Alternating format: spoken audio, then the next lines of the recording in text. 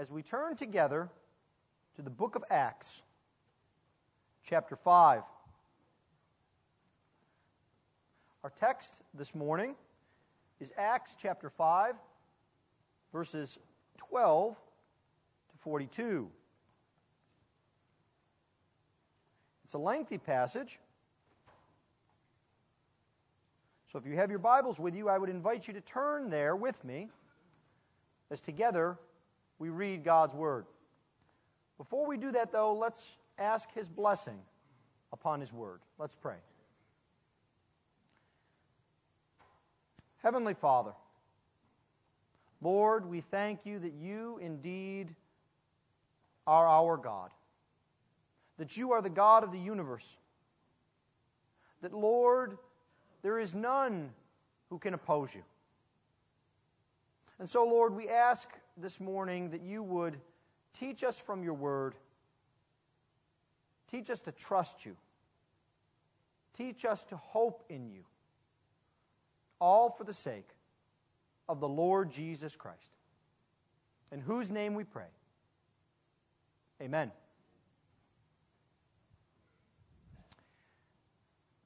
Acts chapter 5, beginning at verse 12. This is the inerrant, sufficient, and authoritative very word of God. Now many signs and wonders were regularly done among the people by the hands of the apostles. And they were all together in Solomon's portico. None of the rest dared join them, but the people held them in high esteem. And more than ever, believers were added to the Lord. Multitudes of both men and women, so that they even carried out the sick into the streets and laid them on cots and mats, that as Peter came by, at least his shadow might fall on some of them. The people also gathered from the towns around Jerusalem, bringing the sick and those afflicted with unclean spirits, and they were all healed. But the high priest rose up, and all who were with him, that is, the party of the Sadducees, and filled with jealousy, they arrested the apostles and put them in the public prison. But during the night, an angel of the Lord opened the prison doors and brought them out and said, "Go and stand in the temple and speak to the people all the words of this life." And when they heard this, they entered the temple at daybreak and began to teach. Now when the high priest came, and those who were with him, they called together the council and all the senate of Israel, and sent to the prison to have them brought. But when the officers came, they did not find them in the prison. So they returned and reported, "We found the prison securely locked, and the guards standing at the doors. But when we opened them, we found no one inside."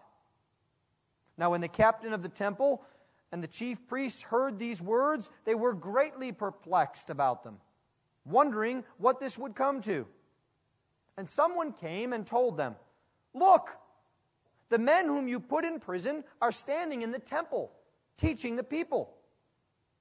Then the captain and the officers went and brought them, but not by force, for they were afraid of being stoned by the people. And when they had brought them, they set them before the council, and the high priest questioned them, saying, "We strictly charged you not to teach in this name.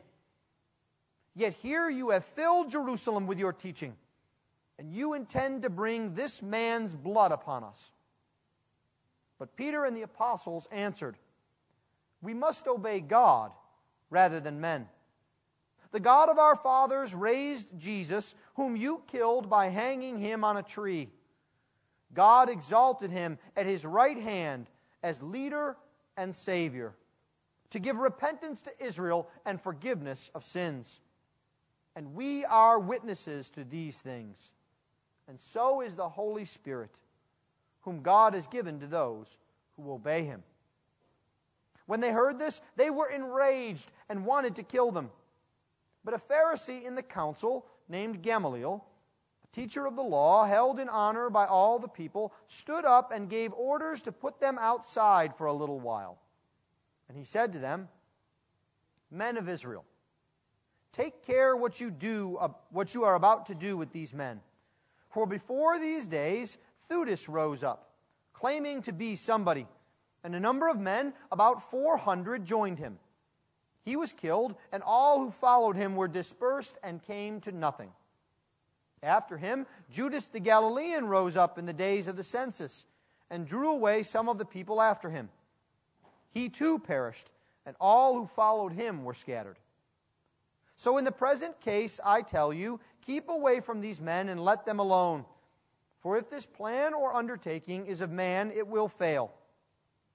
But if it is of God, you will not be able to overthrow them. You might even be found opposing God. So they took his advice, and when they had called in the apostles, they beat them and charged them not to speak in the name of Jesus, and let them go.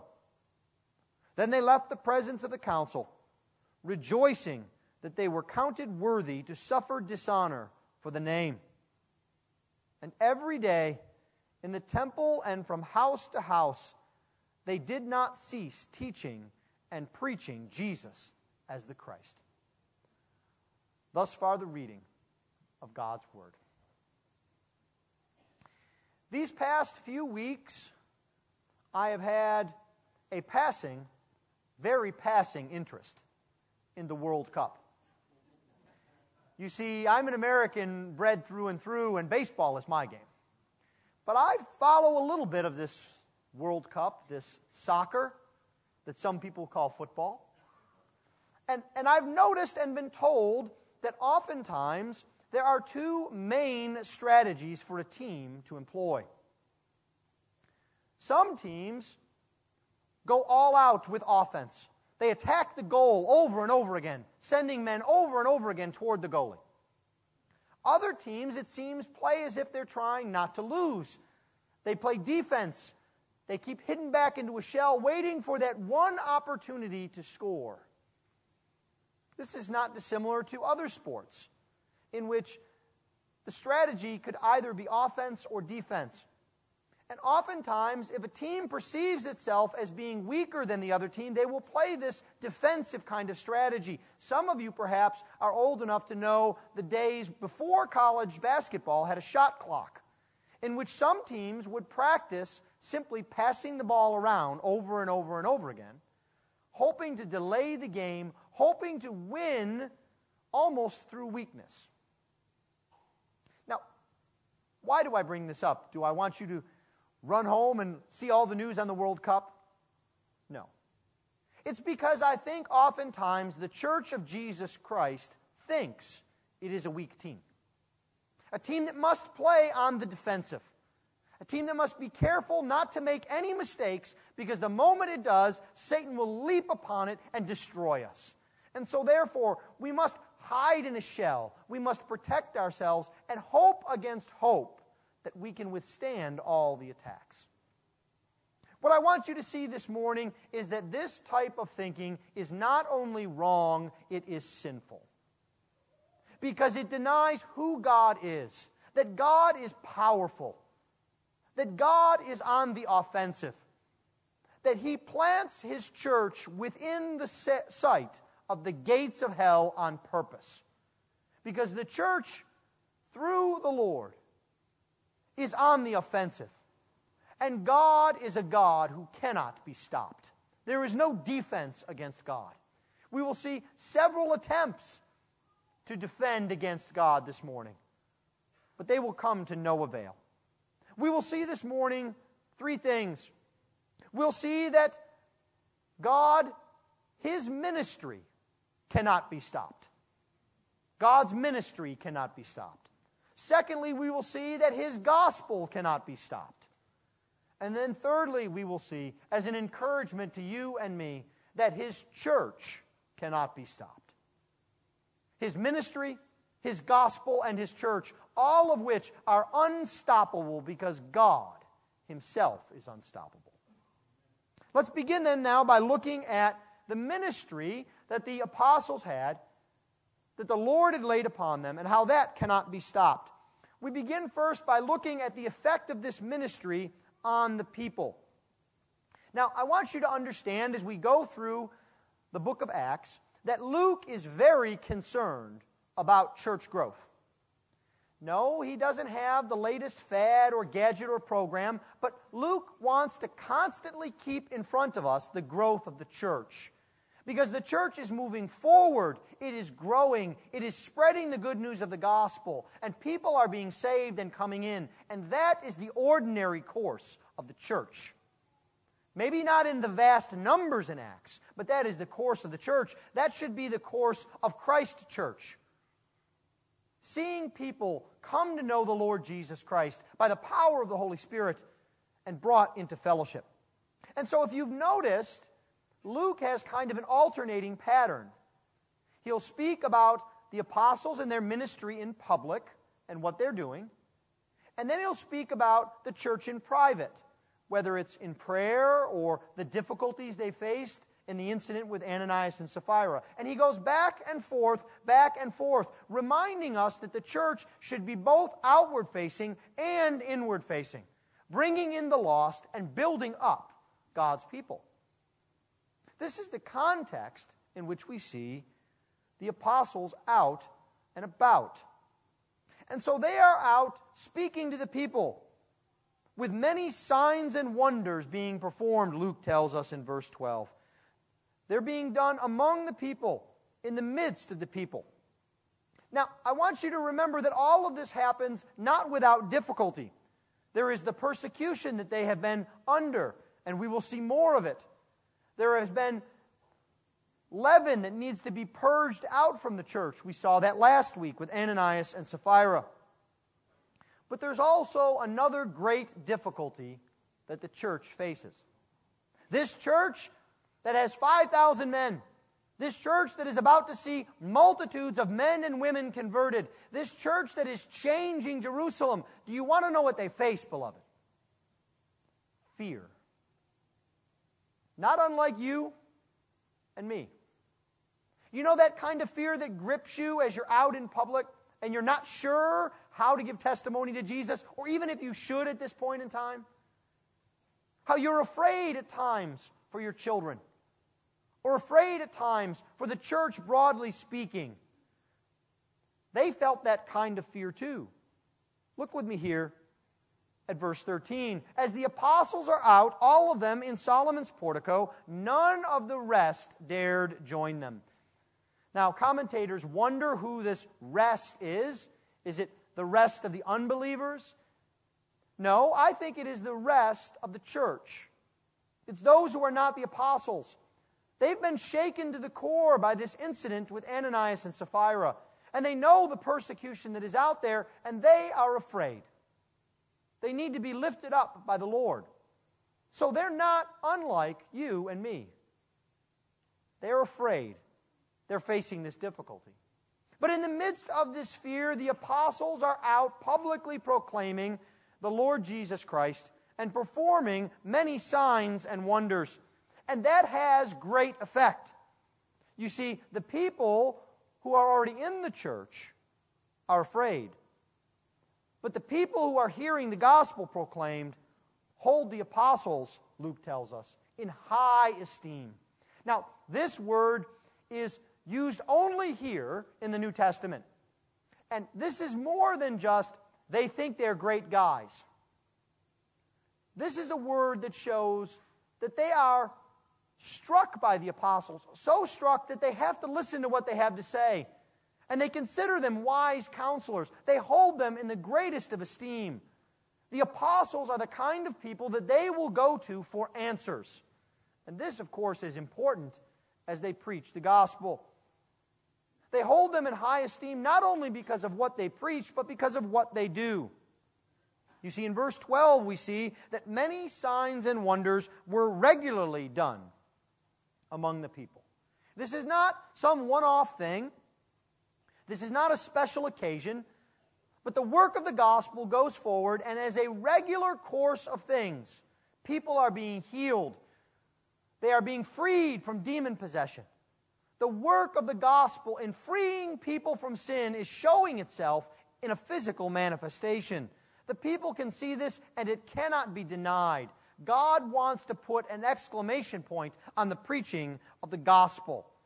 It is a regular occurrence, and this leads to, quite frankly, a pretty extreme response. Look with me at verse 15.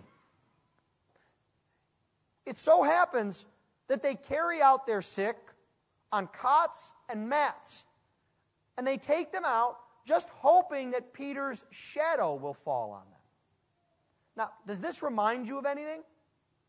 It should remind you of the work of our Lord Jesus Christ and how some enterprising men decided to let down a sick fellow down through the roof just merely so he could be near Jesus.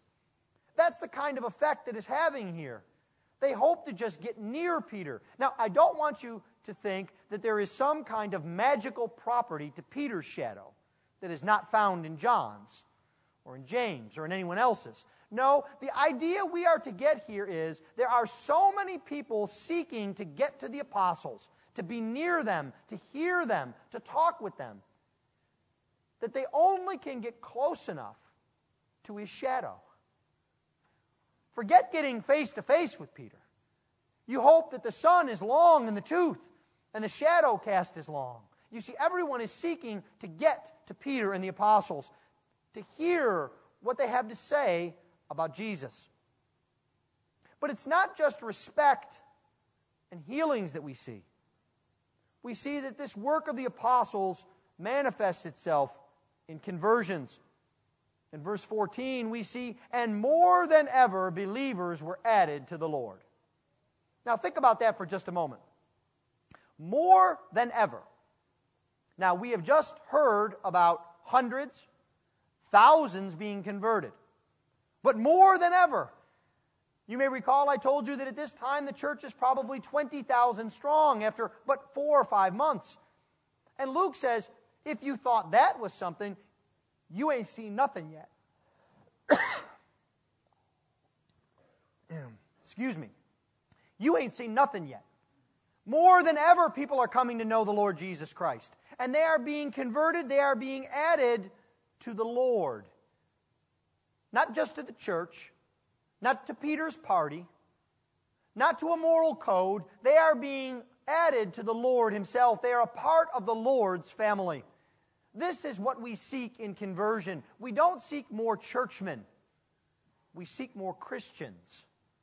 We seek our friends, our neighbors, our family, our loved ones to be added to the Lord. To be added in great numbers, Luke says.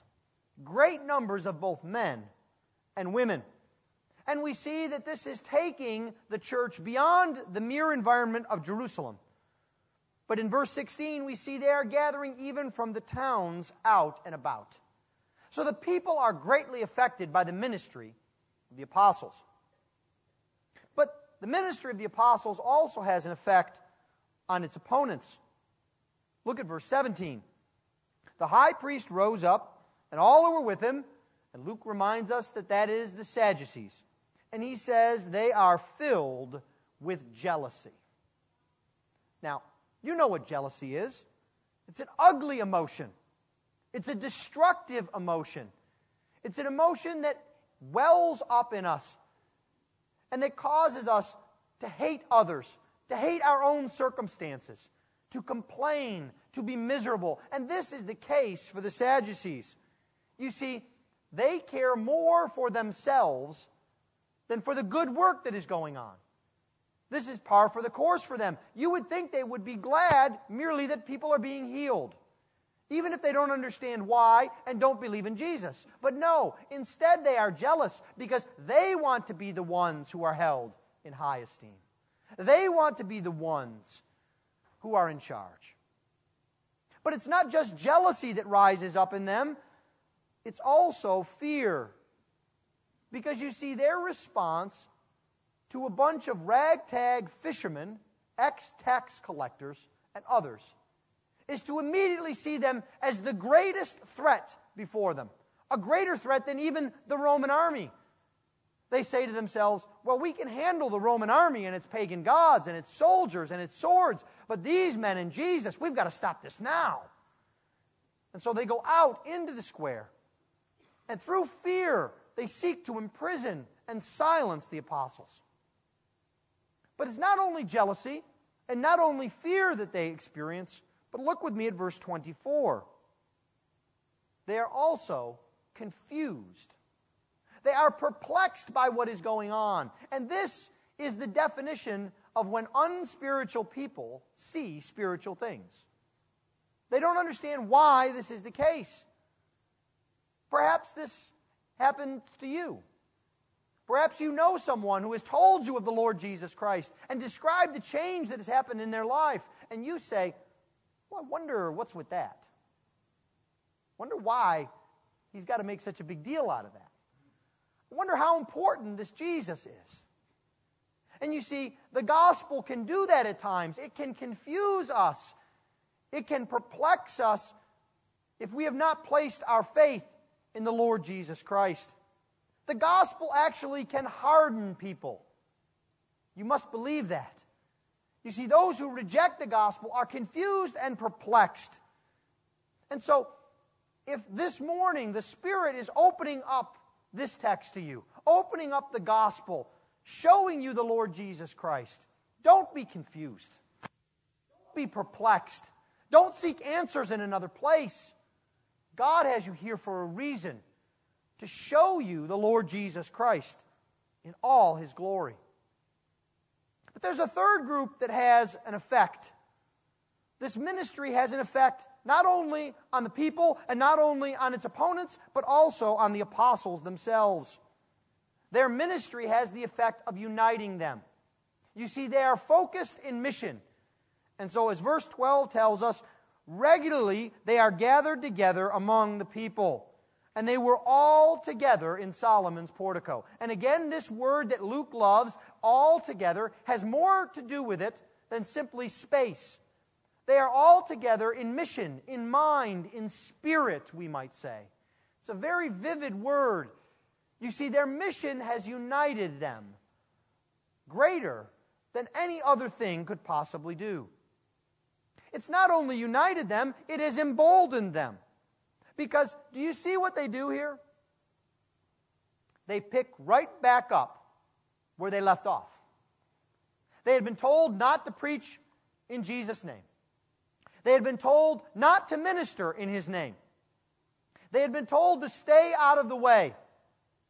And they pick right back up where they left off. This is a boldness that the Holy Spirit gives. And they do it as soon as they can. They can't wait. They go right back into the temple, emboldened by the work of God in their midst. And the message is the same message that they had been giving. They don't modify their message. They don't change it to make the Sanhedrin less angry. They don't change it to make the people love it more. No, all that they do is pick right back up with the mission that God has given to them. And it manifests itself in an obedience that they carry out regardless of the cost.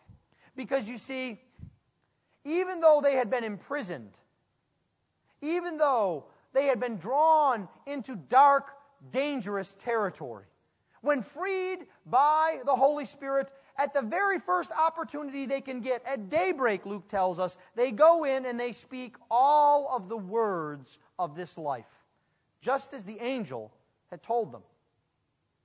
Now, you must hear in this preaching, you must hear in this mission, the echoes and the whispers of Acts chapter 7. Acts chapter 7, where Stephen is martyred. You see, martyrdom is right around the corner. They know this. The persecution is heating up. The opponents are getting angrier and angrier. And yet, in the face of this impending martyrdom, they go out on their mission. Because they know that the ministry of the Lord Jesus Christ cannot be stopped. Well, the Sanhedrin are curious. They're befuddled. They don't know how, when they had locked the apostles up double tight, how they had gotten out.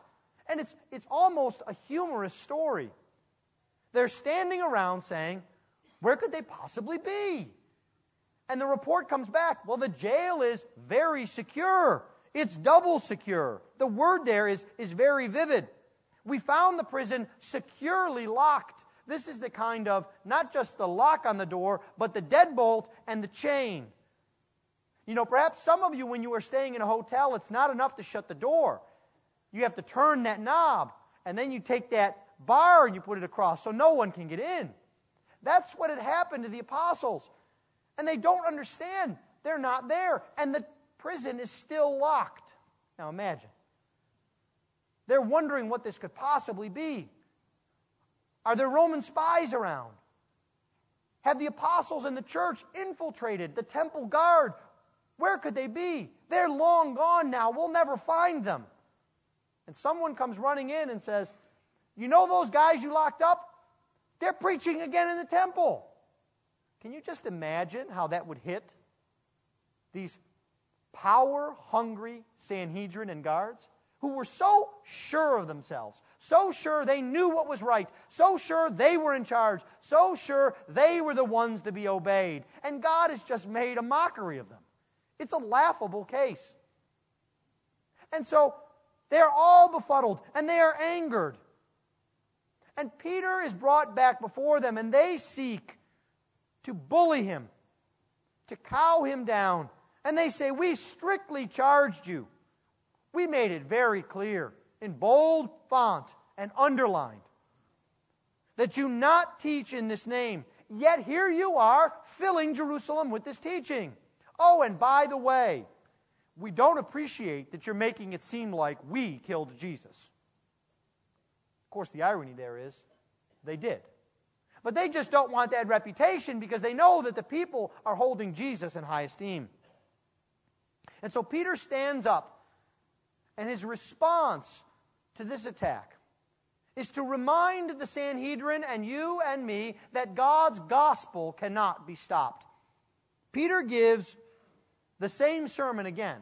By my count, this is the fourth time Peter preaches this sermon. This time it's in very abbreviated form. It's the gospel in about 40 words. Could you do that? If someone asked you to give the gospel in 2 or 3 or 4 sentences, could you? This is a good place to start. It's the same sermon with the same elements. And the first thing that starts is, it is Jesus-centered. Notice how Peter begins. The God of our fathers raised Jesus, whom you killed by hanging him on a tree.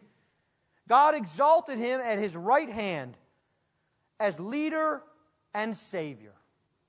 You see, the focus here from Peter is on Jesus Christ. He begins yet again with the historical facts. The death of Jesus, the resurrection of Jesus, the ascension of Jesus. There's no vague theory. He doesn't begin with some kind of mythical point of contact. He doesn't seek to enter into the unbeliever's life and speak to him about things that he likes. No, he begins with Jesus. He says Jesus was historical, and what happened to him was true, and I know it and you know it. He impresses upon the Sanhedrin that Jesus is at the center of what they're doing. And he reminds them that Jesus is a leader. He is a leader and Savior. Now, this, of course, would hit the Sanhedrin very hard because they thought of themselves as God's leaders, God's appointed, chosen leaders. And Peter says the gospel tells us that Jesus is the forerunner of our faith, that he is the author of our faith. That's the same word here. This word here for leader is not someone who leads from the back. This word here for leader is the one who goes forward. It almost might be someone who is a guide, who goes through the bush, hacking with a machete, clearing a way. That's who Jesus is. He is the forerunner. He is out in front of his people. He is your leader, my leader. But he is also Savior. You see, Peter reminds us that the gospel tells us that all that Jesus did was true, but it had a purpose as well. The purpose of his death, his resurrection, and his ascension was to save sinners. Jesus is leader, but he is also Savior. Peter begins his gospel message with Jesus, but he then begins to apply it to our hearts. You see, it's not only Jesus-centered, it is repentance-focused. You have to give Peter points for guts, don't you? Every time he gets in front of people that could kill him, he makes a point not only of saying, but of leading with, by the way, you murdered him. And the way he does it here is a little bit different than he's done in the past, but it's even more vivid. You see, remember the context. People are being healed, freed from demon possession, coming to the joyful knowledge of the Lord Jesus Christ, worshiping and praising God. And it's all because of Jesus. And Peter looks at them and he says, you killed Jesus. You hung him on a tree. Now, to every scholar in that room, they knew what Peter was saying. What Peter was saying was, you considered him a curse, not a blessing. Because those who are hanged on a tree are cursed by God's people. You see, he's rubbing it in. He's reminding them that not only are they unsupportive of Jesus, not only do they not believe in Jesus, but they hate him. It's why they can't even say his name. Do you notice that? The Sanhedrin say, why do you keep preaching this man and this name? They can't even bring themselves to say the word Jesus. But you see, Peter wants them to look upon themselves and to be reminded of how wrong they are about every thought they've had of God. Why? Is Peter trying to win points? Is Peter trying to make them feel bad? No.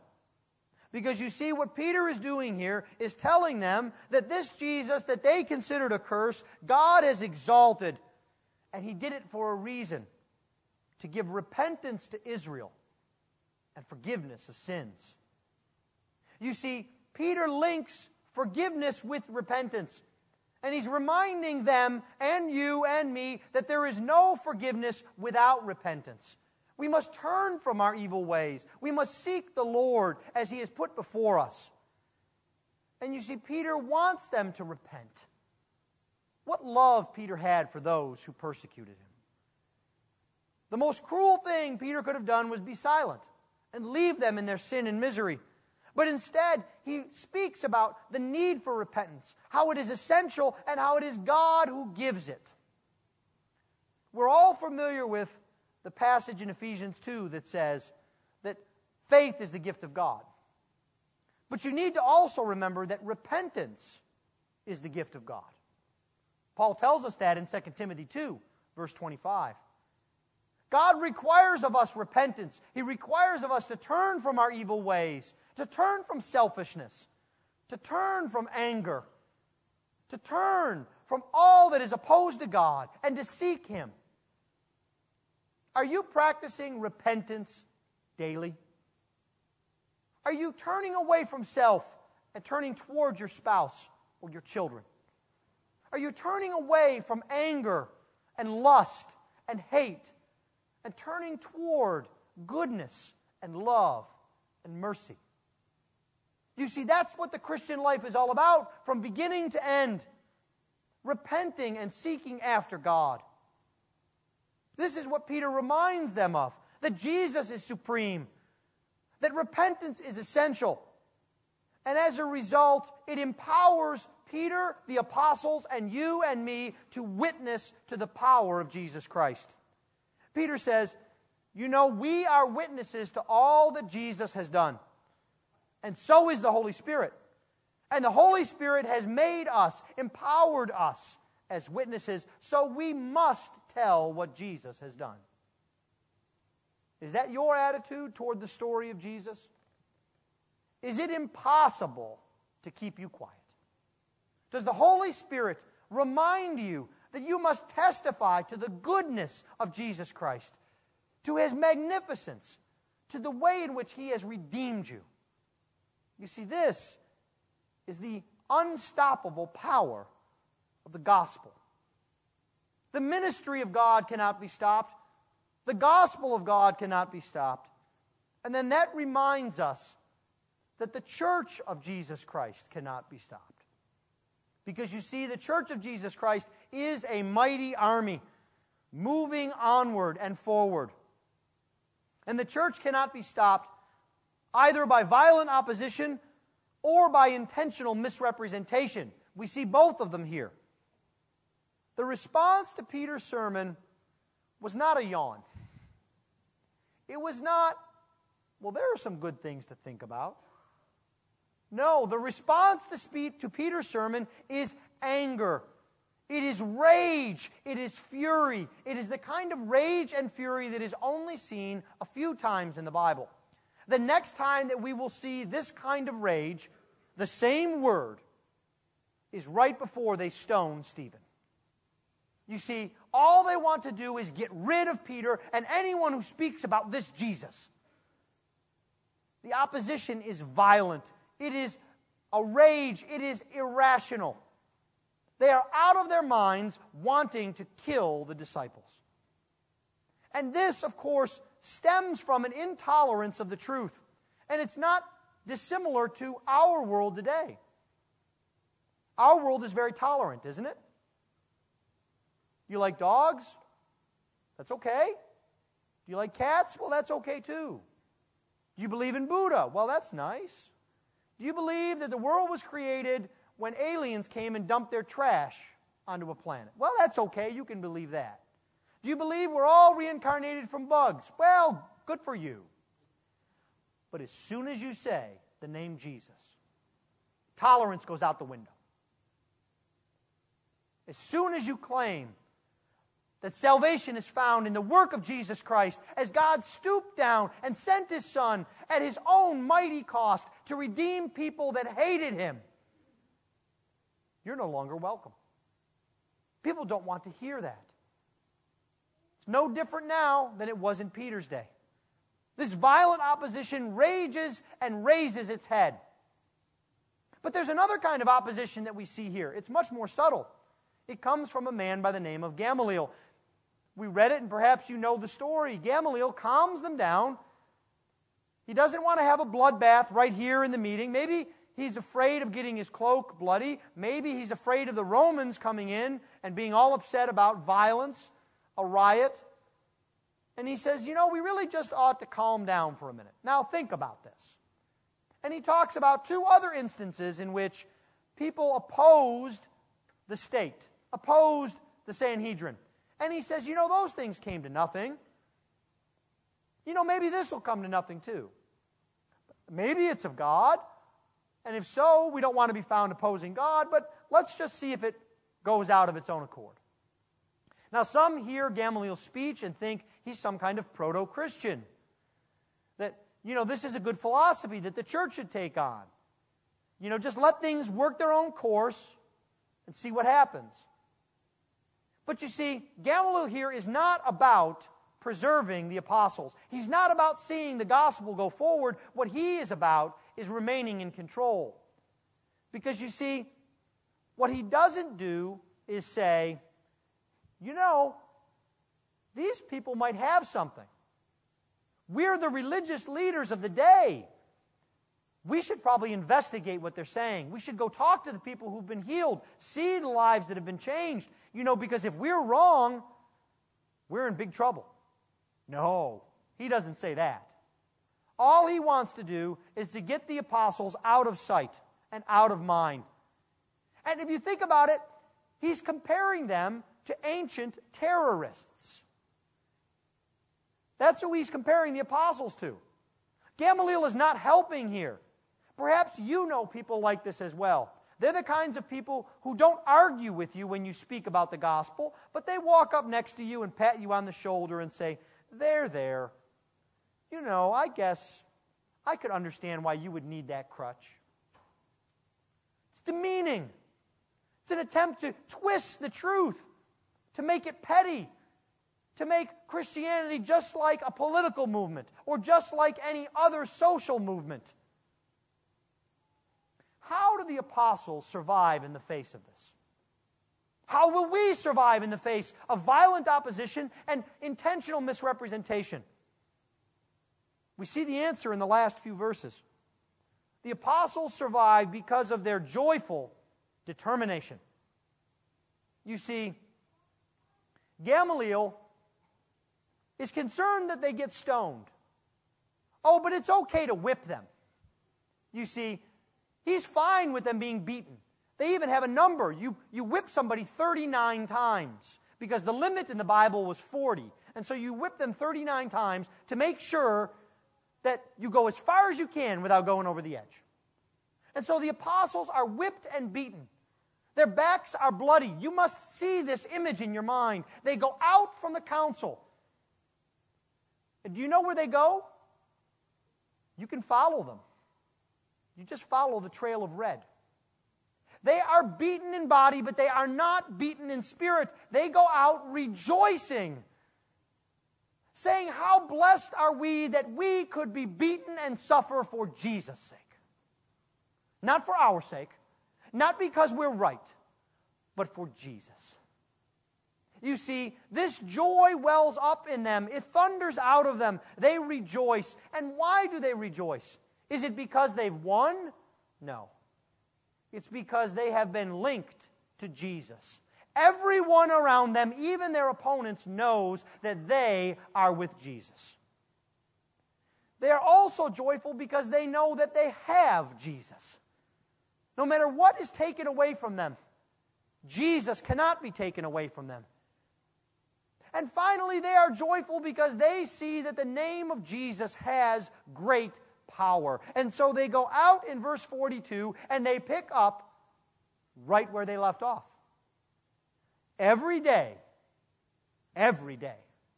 in the temple and from house to house, they did not cease teaching and preaching Jesus. That is the power, the unstoppable power of the living God in the lives of His people. Never forget that the Lord is moving forward. No matter what we see around us, do not be distracted. Focus on the goal. The mission of God goes forward. I close with this. It's a wonderful new hymn that I hope that we will learn in weeks to come. Heard it at General Assembly. And it goes like this. Mighty Lord, extend your kingdom. Be the truth with triumph crowned. Let the lands that sit in darkness hear the glorious gospel sound. From our borders to the world's remotest bound. By your arm, eternal Father, scatter the shades of night. Let the great Emmanuel's kingdom open like the morning light. Let all barriers yield before your heavenly might. Come in all your Spirit's power. Come your reign on earth restore. In your strength ride forth and conquer. Still advancing more and more, till all people shall your holy name adore. Let's pray.